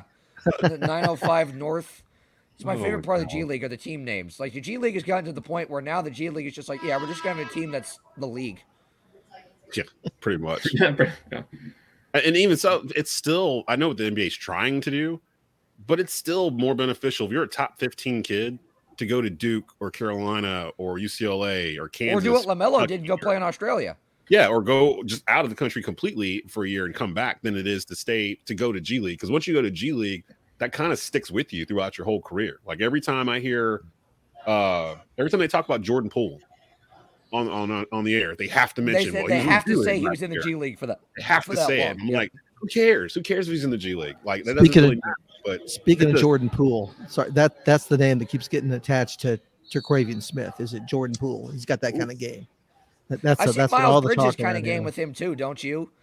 That kind of mid-range to 3-point can stretch that jump shot out really high vertical. That's a good comp, I think. He can get in the lane, and finish with that leap. He's pretty good. So like late first round, maybe for him, or I mean, that's what he wants. That's what he said he needs to hear to stay in. To convince him to stay. Yeah, right. In the draft. Otherwise, he'll come back to NC State. So. If he says his second round, so the difference between him and Adrian Delph is that he's actually heard he would at least go in the second round. Adrian Delph has not heard that he'll even be picked in the G League draft. Except for Uncle Jimmy, that was like, you can get drafted in the second round if you just put your name in. I guarantee you, his uncle in some suburb neighborhood in Indian Trail was like, "Yeah, you should go play in the G League. Go play for the Greensboro Swarm. You'll make a lot of money for them." And that 3,500 seats converted field house. Buy a house in Greensboro, $30,000. You can do it. No. I mean, you could probably. Not today. Not now. You could buy. It might be a rundown, house in the middle of Howard Johnson's hotel room or something. That's probably what. It might be a Motel 6 room, for $30,000 a year, but to rent it out and pay in cash and be sketchy about it. But anyways, Steve, thanks so much for coming on from the NBA Combine. Really appreciate it, sir. Good to be with you guys. You'll have a good weekend. We will. You stay safe and get back home safe and sound. And reminder, Cardinals are on Apple TV Plus tonight for you there, Steve. Well, I'll have to find a way to watch that. Yeah, or sync up the radio feed to where so you don't have to listen to Apple TV Plus's absolutely abhorrent announcing crew. Anyways, we're moving on to other baseball-related things.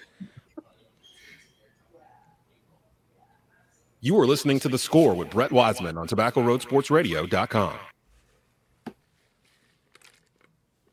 This is Davis Troxler, the proud owner of North Carolina Golf Academy and the Director of Instruction. Don't let your golf game suffer from this dreary winter season. Come hit some golf balls, take a lesson. You can call us at 336-324-2374 for details. Thank you, and keep it in the fairway.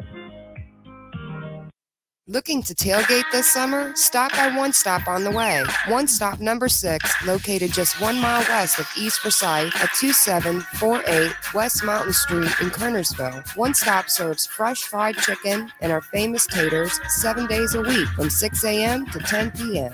Feeding a crowd? Get 16 pieces of chicken and sides for just $27.99. Craving wings? Come try our new spicy breaded wings. Get a 5-wing meal with 6 taters and a roll for just $7.39. Now in regular hot ranch or spicy. One Stop number 6, 2748 West Mountain Street in Kernersville.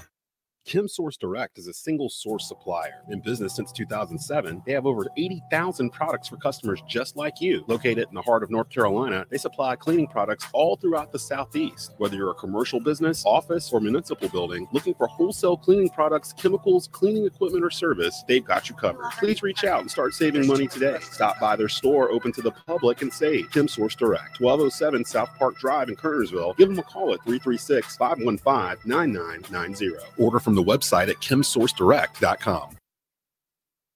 Beamer Tire and Auto Repair, now with 3 locations across the Triad in High Point, Greensboro, and our new location in Kernersville. Beamer Tire and Auto offers full-service auto repair, all tire brands, free alignment checks, oil changes, and more. In Kernersville, check out the no appointment needed Quick Lube shop. Check out their thousands of 5-star ratings via Google and Yelp. They care because they know that you can go anywhere. So try a shop with a beating heart, not a bottom line. Beamer Tire and Auto Repair. Visit us on Facebook or at beamertire.com. This is Coach Rez, head coach of your Carolina Cobras arena football team. You're listening to TobaccoRoadSportsRadio.com, your home for Triad Sports. And you know this, man. Welcome back to The Score with Brett Wiseman here on TobaccoRoadSportsRadio.com.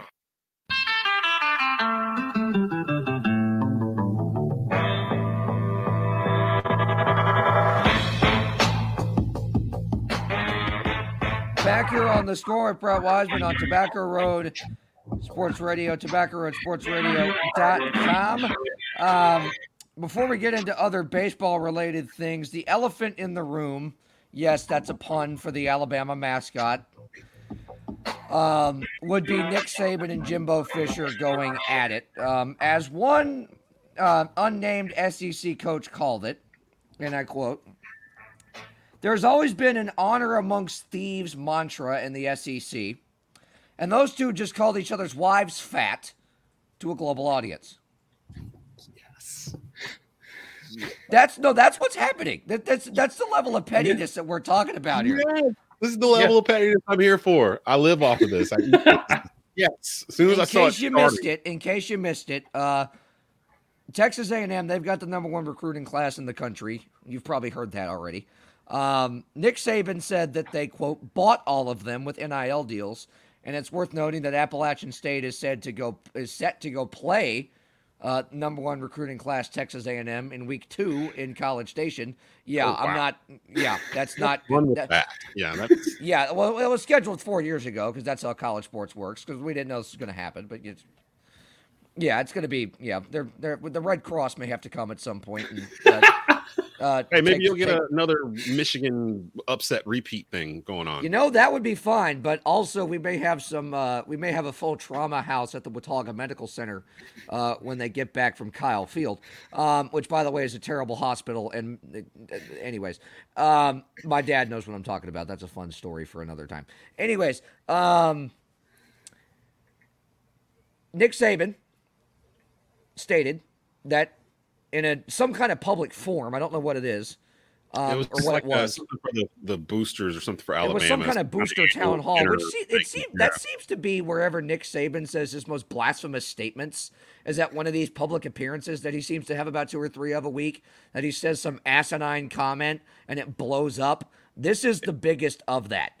It's saying that A&M... He's just talking to the people in the room and nobody else. Like, that's what it feels like. It does. But he's Nick Saban. He's Nick Saban. Everything he says is going to go out. So I don't understand.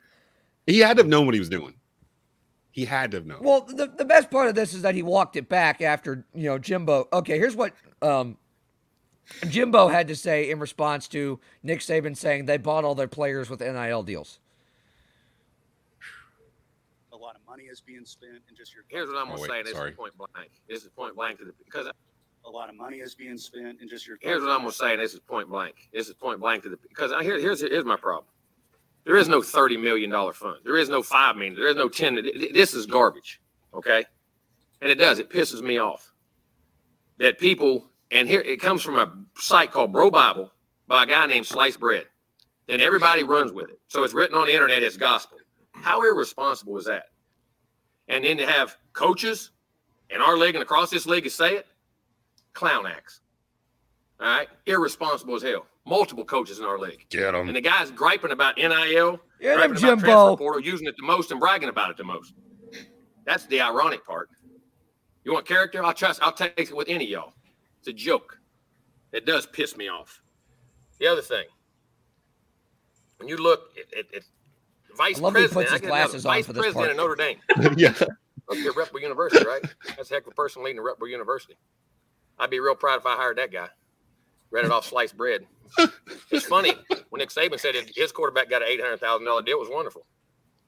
Now it ain't wonderful no more, huh? Darts. But ours, we ain't got that. Ours are on record. What comes up? We ain't doing all them big deals. Ain't nothing on our place we know of. That's funny when you do it. The hypocrisy is a joke. It's an absolute joke, and it's insulting to our staff, how hard we work, to how we do things. It's insulting to Texas A&M because there ain't a better place to go to school and play ball. We don't like it. We're coming on. Get used to it. All right? We ain't going nowhere. It's an absolute joke that people put the hard work in and do it. It's irresponsible, but it's funny when they get it, it's all okay.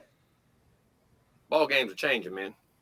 And it ain't because of NIL and what goes on. It's pretty irresponsible of all of them. The clowns. Go next. If they got a problem with it, come see me. Damn. I ain't a hard guy to find. Thank you. He ain't a hard guy to find. Good Lord. Well, here's the funniest part of this. And I think that ultimately what this comes down to, and Jimbo touched on it, Nick Saban's just pissed off that he doesn't have the number one recruiting class in the country. He's pissed off that somebody's coming for his SEC crown. And that it's a disciple of his. That's what it is. That's what's getting him the most, is that Jimbo was under him. And I know we don't have time to play the full interview, but Jimbo goes on to say, look at the places that Nick Saban has been. Look at the places that he has coached and talk to people who have coached under him, me included. You'll see the kind of track record, the crumbs that he's left behind at LSU and other places. Michigan State. He didn't mince words about, he kind of minced words. He could have gone into more detail without, outright incriminating Nick Saban, but Jimbo went on to say everything he says, I think the quote was, everything he says is treated as gospel. I believe the slight direct quote was at the end of his last thing he said before he ended the press conference. You people treat him as God. Go back and see where God has done his dirty work. Mm-hmm. Yeah. He's right. He's right. Like literally last year, Saban and Alabama were bragging about the NIL deal that Bryce Young got.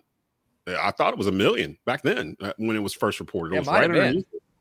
And for Saban to be like, for starters, he didn't even have the facts. He said he got it out of a newspaper or whatever. Bro Bible is not a newspaper. No, it's not. Sorry. It's like the Onion, kind of like it. Yeah. It's not really. No, it's an Instagram page that I see videos of people fighting each other in their front yards on. That's not a reputable news source. It's kind of like Barstool, sort of, in a way. It is. It's great value Barstool.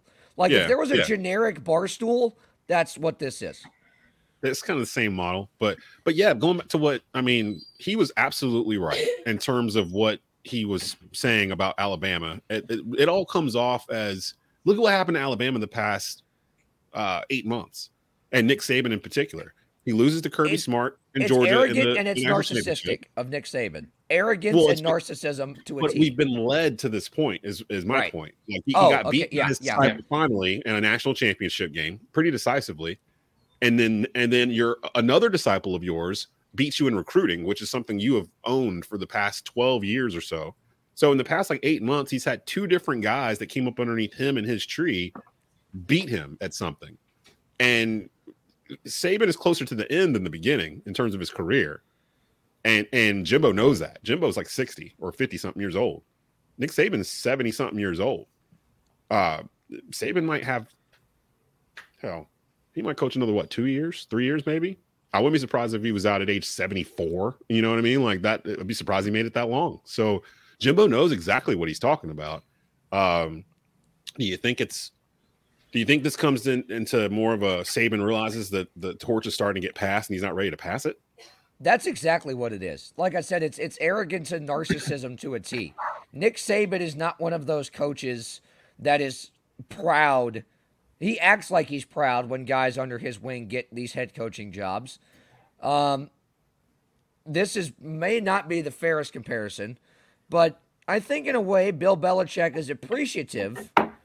But when an assistant of his comes back and beats him as a head coach of another team, because to Bill that Wait, I don't think so. But look, he's appreciative of when they come and beat not him? appreciative, but look, in Bill Belichick's mind, I think he's going, yeah, I did my job on that one. I prepared him well to go do what he's doing now. Oh no, Nick Saban's not like that. I think him and Saban are exact same. Like they don't want Well, I mean, that's fair. especially people that And- came up underneath them. I think they hate it when those people beat them. But both are the same. You've rarely had a guy that came up underneath them that has beat them. So yep. Yeah, I don't see anything about Bill Belichick or Nick Saban to be like, you know what? Let me put it frank. This is not. There are certain coaches throughout history that have been happy and proud of their assistants when they go on and take head coaching jobs and either beat them the next time they come around or go on and have success because that coach feels like, yeah, I did my job to prepare that guy to go have the success that he's having now, and that's something you feel good about. Nick Saban will act like he's proud that he's prepared those guys to go take those jobs.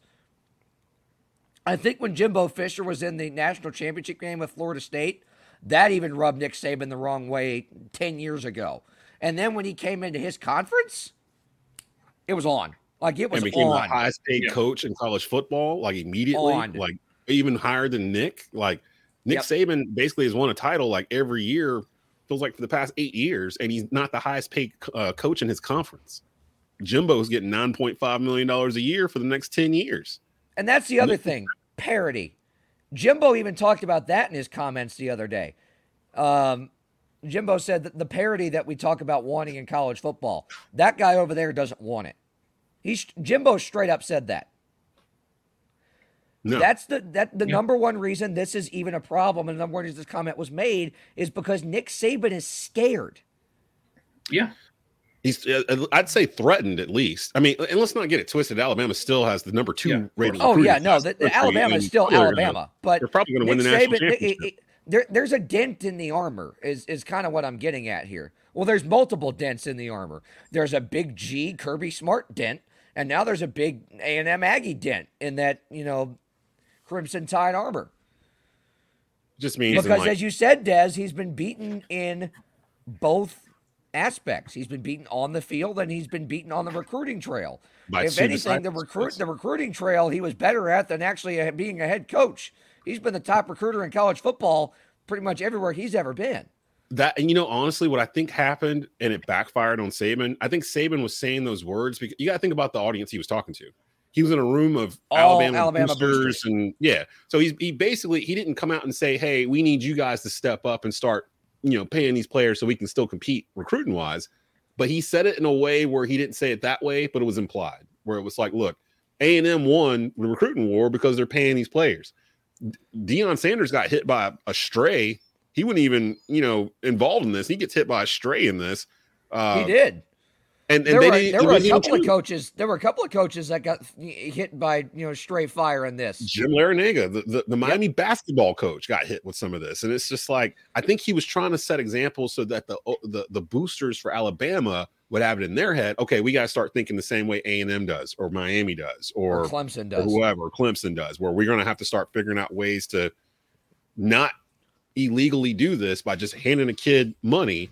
But we got to give the program the way they've set up. Yeah, they've got it set up where they can do it legally. It's just that some schools are just going to take a shortcut and just figure out a way to not do all the work or whatever. But to me, it felt like he was trying to tell the Alabama boosters to step up and didn't think about the fact that he was insulting every coach that he put into that rant until it was brought to his attention by ESPN and everyone else when he got home 2 hours later, which is why he apologized last night. But, I mean, the toothpaste is already out the tube now. You can't really put it back in. So cat's out of the bag on this one. Nick can't even hand over the shovel now. He's buried himself with the shovel. All right. he's dug his own grave on this thing. He had dug his own grave on his coaching career. That's not what I'm saying. Don't get that misconstrued. But look, he put both feet in his mouth on this one. This is not just a 1 foot in the mouth situation. He put both feet in his mouth. Like, he seriously messed the heck up on this one. And like you said, that's not a take I've really heard, Des, and I think you're absolutely right. I think in a lot of ways he was trying to tell the Alabama boosters, hey, I don't want to have to do this again. I only want to have this conversation once. I don't like losing on the field. If anything, I hate losing in recruiting more than I hate actually losing a football game. Yep. And I can't compete. Texas A&M has one of the largest endowments in the country for a public university. They might be the largest, I believe, for a public university. They've got money. So it's like they got Notre Dame money. They got more money than Notre Dame. Like the only schools that have more Notre money Dame is private. Yeah, like the only schools that have more money would be like an Ivy League school, like a Princeton or someplace like that with a huge endowment. Texas A&M is sitting on like Apple money, like literally can do whatever they want and just figure out how to do it. Which is why Jimbo kept saying we did it the right way, we did it legal. I'm sure they probably did. They probably did figure out a way to do it. I have no doubt in my mind. Think what you will about Jimbo Fisher. I think he's genuinely a good guy. And I've had my thoughts on him in the past. I've grown from his time at Florida State to where he is now to get a better opinion of him. He's a really genuine good guy. And the other thing about Nick Saban is Nick Saban acts like he cares about his kids. And he does to a degree. But in the grand scheme of things, he only cares about himself and his own legacy, right? I don't know. That's hard to say. Have you ever watched the Belichick-Saban HBO documentary? I need to. I've avoided it like the plague because I despise both of them greatly. But oh no, it's really good. It's basically because they're intertwined, and basically it's Bill Belichick and Nick Saban meeting in Belichick's office, basically, which they try to do once a year, and they sit down and they basically talk football, and they're both from the same ethnic background, so their families are close or whatnot. Of course, Nick Saban was Belichick's defensive coordinator with the Browns, and I think they worked together, Air Force or something. I can't remember where it was, but yeah, that movie actually kind of shows different sides to both of them. Where I've heard, I hate Bill Belichick. People know that I hate Bill Belichick, but I've also seen like he has a sense of humor. He's a completely different kind of guy off the field, and Saban kind of is like that too a little bit. They're kind of kindred spirits of a way. They kind of have a way to be bristly to keep you away from them. But if they let you into their inner circle, you see they're a completely different type of person. So I would highly recommend watching that documentary. It gave me a different view of both guys, but it also gave me a view of how tight they are in terms of passing info along. That's why there's a lot of Alabama players that play for New England, They get the inside track from these coaches. He'll tell them who's the guy that I need to go get. And he'll tell them, well, the best player on my team this year was such and such, and blah, blah, blah, blah, blah. But I don't know. Jimbo doesn't strike that way to me. He doesn't seem like a clone of Saban. He seems like his own man. He is his own man. And Kirby Smart's the exact same way. I don't think anybody that comes out of the Nick Saban coaching tree is going to be a carbon copy of Nick Saban. If anything, what you've seen Jimbo and Kirby Smart do is they wanted to do pretty much the exact opposite of how Nick Saban ran things. They wanted to do things their own way in a completely different kind of new age style. Jimbo. With Kirby, it was a little different. This is why they were mad at each other for a bit, because the one thing Saban and Belichick have in common, they have no problem setting up a disciple with a job someplace else, and they'll talk to that team, get them in there. The one thing they hate the most, both of them, is if you try to poach their staff and take it with you to wherever you're going. That's like the biggest no-no for both of them. And Kirby Smart tried to do that. He tried to take some guys from Alabama when he went to Georgia, and it made the relationship more frosty than it should have been, which is why Alabama-Georgia last year was probably more contested than you would think it would be. But yeah, it's not exactly like that, but I see your point. So the two teams do play each other on October 8th. Yes, circle that date, ladies and gentlemen. October 8th is at in Tuscaloosa, I believe, this time. Oh, probably a primetime game. Yeah. Or was it last year? Last year was in College Station when they played A&M, beat them. But yeah, I would like to move that to primetime. That's they're able to keep it simple. CBS. Remember, I think this is CBS's either their last year or their next to last year with the prime SEC slot. At 3:30 Alabama. 3:30. CBS will pull what they do like 2 or 3 times a year, and they'll move that bad boy to 8 o'clock, and they'll put a Mountain West game in there at 3:30. They'll make Air Force and San Diego State kick off at 12:30 Pacific time and tick off everybody over there. But it means we get Bama A&M at 8. They'll run these comments from Saban and Fisher on a loop for like an hour in the pregame. Yep. They'll be who would win in a Hell in a Cell match? Jimbo Fisher. You don't know how much money I would pay to see that. Oh my goodness! Mike should have stuck around, and we could have had that. That could have been a whole segment. We could have got to figure this out. Like, let's put them both on skates. Nick Saban's like 90 years old. It feels like, but I feel like he could fight a bear if he got like highly upset. That he would do it. He'd get in the ring and fight a bear. I don't know about Jimbo. Jimbo seems like the type that would do the heel, hit you from behind, run off. Jimbo would run? You think Jimbo would be the kind of...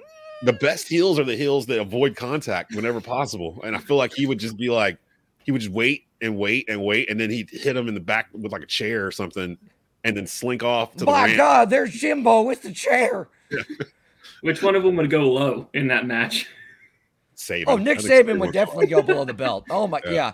Nick Saban definitely going for the mommy-daddy button in that one. Oh, absolutely. The dirtiest player in the game, Ric Flair, would have taught him well. Did I see Ric Flair's wrestling? Ric Flair's wrestling in like a month.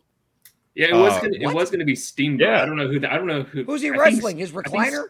It was some kind of tag match. Yeah. Steamboat was Ricky Steamboat and an opponent. Well, Ricky Steamboat and a partner were going to take on Ric Flair and probably Jay Lethal in a tag team match. It's some weird Carney Fair wrestle thing that was going to be happening. That sounds like a Deep South County Fair kind of event. Ric Flair is 73. He almost died like last year or whatever. He had like surgery and it was complications or whatever, but he's been putting video up of him training in a ring with Jay Lethal like the past like couple of weeks. And I'm just like, I don't want to see Ric Flair die. Like, I don't want to actually see it happen. Like, I don't want him to die in the ring.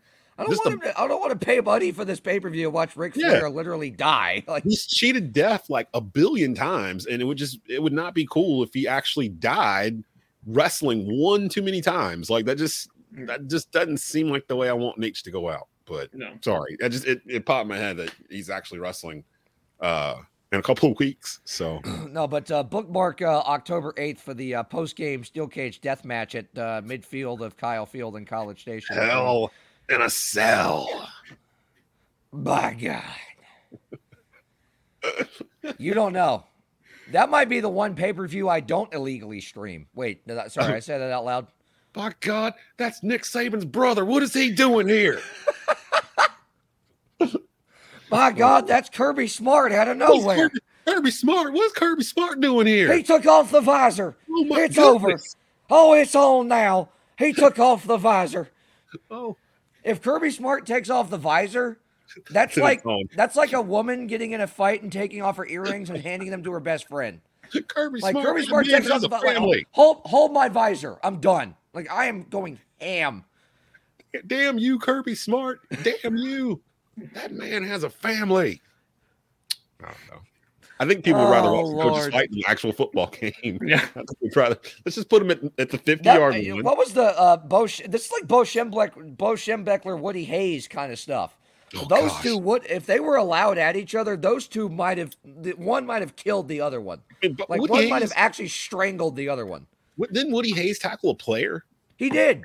Like running down the field, his last game or whatever. Yeah. In the national championship game, he punched a Clemson player from his own sideline. Yes, that's the type of pettiness I enjoy. Hey, they were losing. You had to do something. You had to jump out. Like I said, welcome to the SEC. Oh my gosh! Having said all this, now is Alabama or A&M even going to win the SEC? Georgia's the defending national champion. It's a matter of who wins the SEC championship game. I don't even know if Alabama or A&M one will come out of their own division at this point. Right? So. Yeah. So this has been more fun than trying to figure out whatever. Yeah. It's been Alabama and everybody else. Let's just be real. The past 12 years. Like Jimbo said, there's parity now. Yeah. Nick Saban's just mad that the parity has come home to him. He's about to have a Coach K moment where he's going to have to decide, a Roy Williams moment where he's going to decide. He might be sitting there right now trying to figure it out, where he's closer to the end than the beginning. We're going to see Nick Saban step away from the game probably I don't know. Next couple of years, it has to be. It's good. It's going to be in the next 2 or 3 years. I It'll be a think that's surprise. safe to say. It'll be a surprise.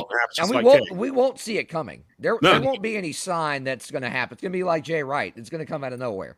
If he wins a national championship, do you think he walks off, or do you think he'll come back and try to repeat or win another one? He should. He should walk off while that would be the classic quit while you're ahead. I think. But I mean, how many titles does the man have? Like 7? He's already got more than anybody in the modern era. He doesn't really need another title, but no, his legacy's been built. Yeah. Greatest college coach of all time, would you say? Football? Newt Rockne might have something to say about that. I mean, he's won. Is it 7? Has he won 7? He's won 7 in the modern era. So, I mean, that's more than anybody else. And he's done it with different teams, different styles of play. He did it in probably the toughest season ever, 2020. Yeah. So, I mean, I don't know. I don't want to give him any credit. Okay, I'm sorry. I refuse to give him credit because I hate his guts. And if Jimbo Fisher wants to clock him in the face and throat punch him into the 3rd row of Kyle Field into the student section, he did say somebody should hit him. He did actually say that back in my day. The best thing would be for Jimbo to like just pick him up like ragdoll style, cartoon, spin him around, throw him into the student section, and the students just go ham and start pelting him with the rally towels. Oh gosh, no, I don't want like a mob to hurt Nick Saban. That's gone too far. Like Nick Saban was just talking what was on his mind, man. He just like, look, man. I'm telling you how they think in College Station. If anybody in College Station gets a piece of Nick Saban, if anybody in College Station has a chance to get a piece of Nick Saban, they're gonna take one. Trust me. Let's not forget the fact that Nick Saban was right too. Like everything he said. Was there anything wrong with what? Well, not anything wrong. Was there a lie in what he said? That A&M. Well, there was a lie, but. Yeah, the lie was that A&M bought players. Right, exactly. But the genuine idea of what he was saying is that we're being overtaken by our rivals and we need to do something about it. That's not a lie. That was the misunderstanding and how it was misconstrued was, like you said, it was a message to the boosters like, hey, like people are coming for us. Get with the program. He can't say dig in your pockets and pull some money out and help us out. That's illegal. Right. But he can put it just out like there, Jimbo Fisher couldn't go outright in a press conference and say, hey, look, here's all the ways that Nick Saban has actively cheated. Right. Because then that makes him look back because he looks like a rat. Like exactly. No matter how he feels about Saban, he can't. There's a fraternity of coaches where all of them are doing something that you ain't supposed to be doing. Let's just start right there. Like they're all doing something, small or big. For as long as college football has been a thing, back to the days of Woody Hayes and Bo Schembechler. One day I'll pronounce that right without stuttering. Keep thinking you say Rochambeau. Ever since the beginnings, coaches have been finding loopholes here and there to get around certain things, get around certain rules. Some get caught, some don't. Miami happened to get caught twice and end up on 2 separate 30 for 30s. Now Miami has a reputation, and whoever goes to coach there gets that reputation thrown on them, right? It's warranted. I mean, it's Miami. I mean, it's warranted. It's pretty. I'm actually surprised Miami has not been able. Well, maybe they will here now. They've got Cristobal as the head coach, but I think there's definite NIL potential with Cristobal in Miami. Yeah, I'm waiting for the U part 3. Like this is built for Miami. Like, you know what I mean? Like to just step in and be great in like 12 months and just kind of. Too bad Frank Gore's kid's already at Southern Miss. Hey, there ain't nothing against them trying to get them over there. I mean, we got a transfer portal. They can come on. I think he's a 5th-year senior. I think he's a super senior this year. I don't know. Could be. But I mean, Frank Gore won more importantly, Frank Gore won a boxing match. Can we talk about that for a second? Frank Gore's like 50, isn't he? How old is Frank Gore? Yeah. He was like a boxing match by TKO. Wow. Against somebody. I don't know. You're going to start seeing blue bloods. He's 39? He's only 39? That's what Google's saying right now. That can't be. I felt like he was 39 and he was playing. Is he still playing? I feel like he played till he was 50. Is he still playing? He's not still playing, is he? I don't think so. He's like top 10 in yards or something all time or whatever, isn't he? Because he played like 20 years. But now you're gonna start seeing like the USC's and Texas and these like Oklahoma powerhouse programs that have been like not able to get over in Alabama. They've come across them somewhere along the way, but couldn't beat them.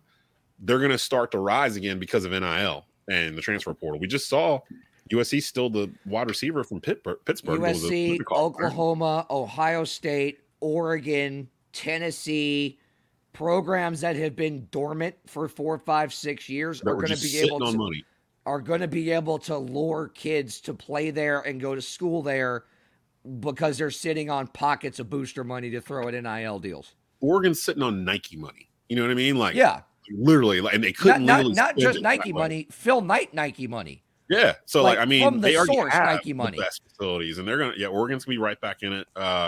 Honestly, I kind of start with everything we just talked about with Saban and Jimbo. It made me start thinking, what would be the line of succession if Saban decided to leave?